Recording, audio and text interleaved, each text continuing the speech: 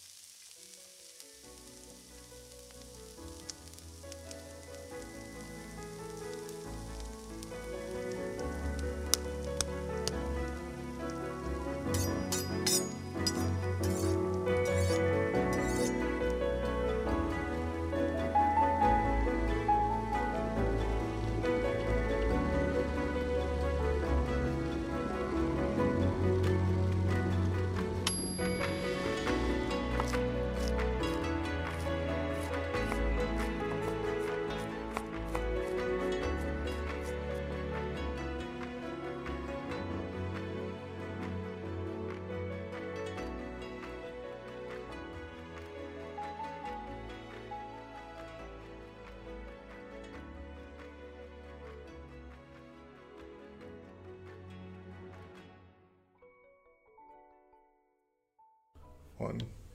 Hello, my name is Jacob. And my name is Yuma. And welcome back to the 47 podcast. You can find our recipes and our episode list at 47podcast.com. That's FORTYSEVEN podcasts.com. And don't forget to follow us on our social media platforms, including our Twitter at 47cast and our Instagram account at 47podcast. And feel free to always submit comments, questions, any stories you have of your trips and travails in Japan, especially if they're related to culinary adventures, to the 47podcast at gmail.com, which you can find on our website.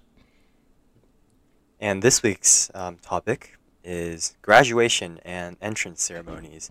In Japanese, we call it Sotsugoshiki and Nyugakushiki. And in the U.S., I'm sure graduation, happens in every school, every county, everywhere across the nation. But entrance ceremonies, I'm sure it's not too common. You probably don't even see it in most of our schools. At least I didn't have it in my high school. But at least to be specific, they're pretty much a graduation, but an entrance version. And to compare like the culture of graduation and like the entrance ceremonies between Japan and the U.S. In U.S., it's very festive. Right. Very bright. Everyone's cheering, right? You got the cap and gowns. Even for high school students, sometimes you have the cap and gowns with a little tassel. Yep. Yeah. It's supposed to be very, such like very bright event. You just imagine it in your head. But in Japan, like polar opposite. Very formal. No one's cheering. Little to no applause. And everyone's in school uniform. It's just, you can see like the difference in culture. It's like taking things very seriously, even when after like all your like high school years, everything is taken very seriously until the end. And as well as entrance ceremonies, they're exactly the same. Taking the same steps, very formal as well. And kind of like the interesting part with graduation and the entrance ceremonies is that there's actually like a series of steps in each. I mean, obviously in like the U.S., right? You see, there are pretty much steps, and those are like our graduations as well. There's like the principal's talk, and then the students graduating. But in Japan, there's actually a set of like these series that I just mentioned, and it's actually the same. It's unified across every school. And these steps, I would just get into, include the new students' admissions, and then the national anthem singing, and then reading out the names of the new students, and then the ceremony, or like the words from the principal, and then this is actually the one key difference: the oath by the freshman representative, where a student of like very self-explanatory, but a representative stands in front of the crowd and reads like an oath saying, we will try our best throughout our year in high school college, whatever it may be. And after that, words of encouragement from like the other students, the upperclassmen, and then this is also another key difference: the school song singing, which I'll get to in a little bit. And then afterwards, it would just be over. That's it. No applause, and no celebrating. That's Yeah. I think I have, obviously a lot of exposure to real life graduation and entrance ceremonies. I think the most I could say, and probably the same for a lot of our viewers, comes from anime. Mhm. How accurate are animes in portraying graduation and entrance ceremonies, would you say? They are, very accurate. The only difference I would be, if I go off on a little bit of tangent, when anime characters have their hair dyed, Mm-hmm. pink, green. Oh, obviously, yeah. Yeah, so That's that's definitely not allowed. probably Everyone has not, to have a, yeah, allowed. yeah, natural hair color. But other than that, like the whole process of the graduation, the entrance ceremonies, I would say they were very accurate. Yeah. Very calm, formal, as I said, for all the attire, the atmosphere. Yeah. And for our non-Japanese speak listeners who may not speak Japanese, these ceremonies are called Sotsugyoushiki. Sotsugyou meaning graduation, and shiki meaning ceremony, and Nyugakushiki. Nyugaku meaning school entrance or entering school, and again shiki meaning ceremony. So just a little mini Japanese lesson there for you today. Mhm. Yeah, and just to add on a little bit, it's actually called something different for preschoolers. It's actually called New Enshiki. Oh And wow. well, yeah, so this is actually because high school is called Koko Mm-hmm. Gakko, but preschool is called Yochien. So instead of the Gaku, it's En, which is kind of a random information right there. But yeah, for preschool, it would be called New Enshiki. Mm, interesting. Hmm. Yeah, Now, and oh, sorry. Ed. no, go ahead, go ahead. Um, are there any ways the families themselves celebrate afterwards? I mean, obviously the affair isn't taken as celebratory in public, like you mentioned at school, but I imagine the families have some sort of Mhm. festivities for the students once they get home, right? Mhm. Yeah, so as I said, these graduation and entrance ceremonies are taken very seriously. So, of course, the celebratory meals, the topic that we focus on as a podcast itself, Mm-hmm. of course, it is emphasizes.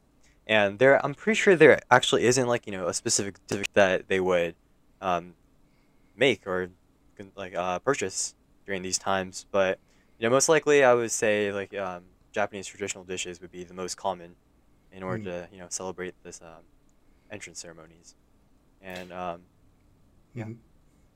And so, I think for our viewers who are really interested in getting into the Japanese cuisine, what are sort of the main ingredients they could go out and get?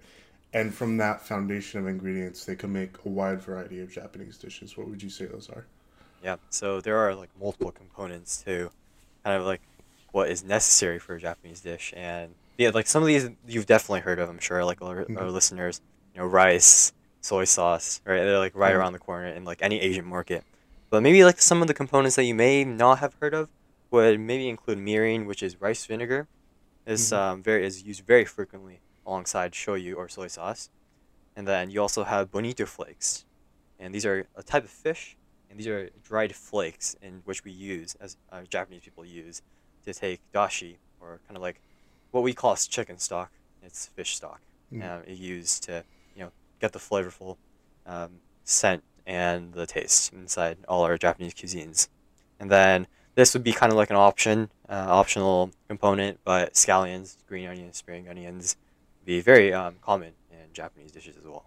Essential garnish, right, Hmm. for a lot of Japanese meals. Yep. Yeah, as the color as well, kind of a variety instead of a bland introduces a new green.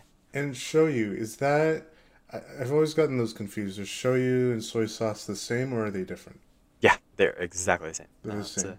Yeah, so Okay, shoyu would just be the Japanese name of soy sauce. exactly.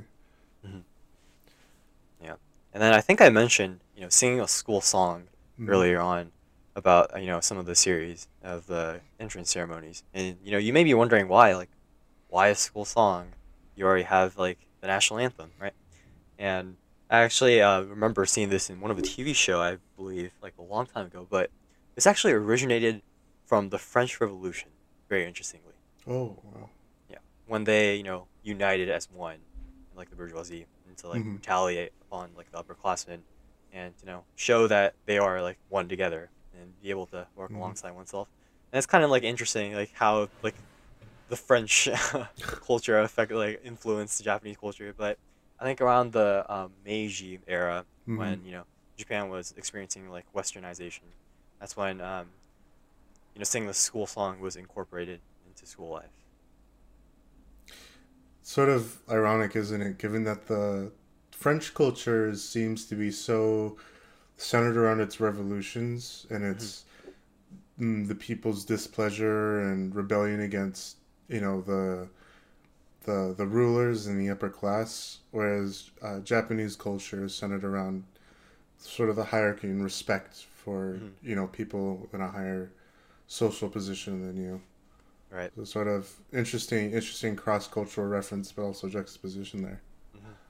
Yeah. So if you like dive deeper into Japanese history, you can see that Mm-hmm. there's a lot of things like as you said, that conflict each other that you may not see modern day, but in those days it was very common.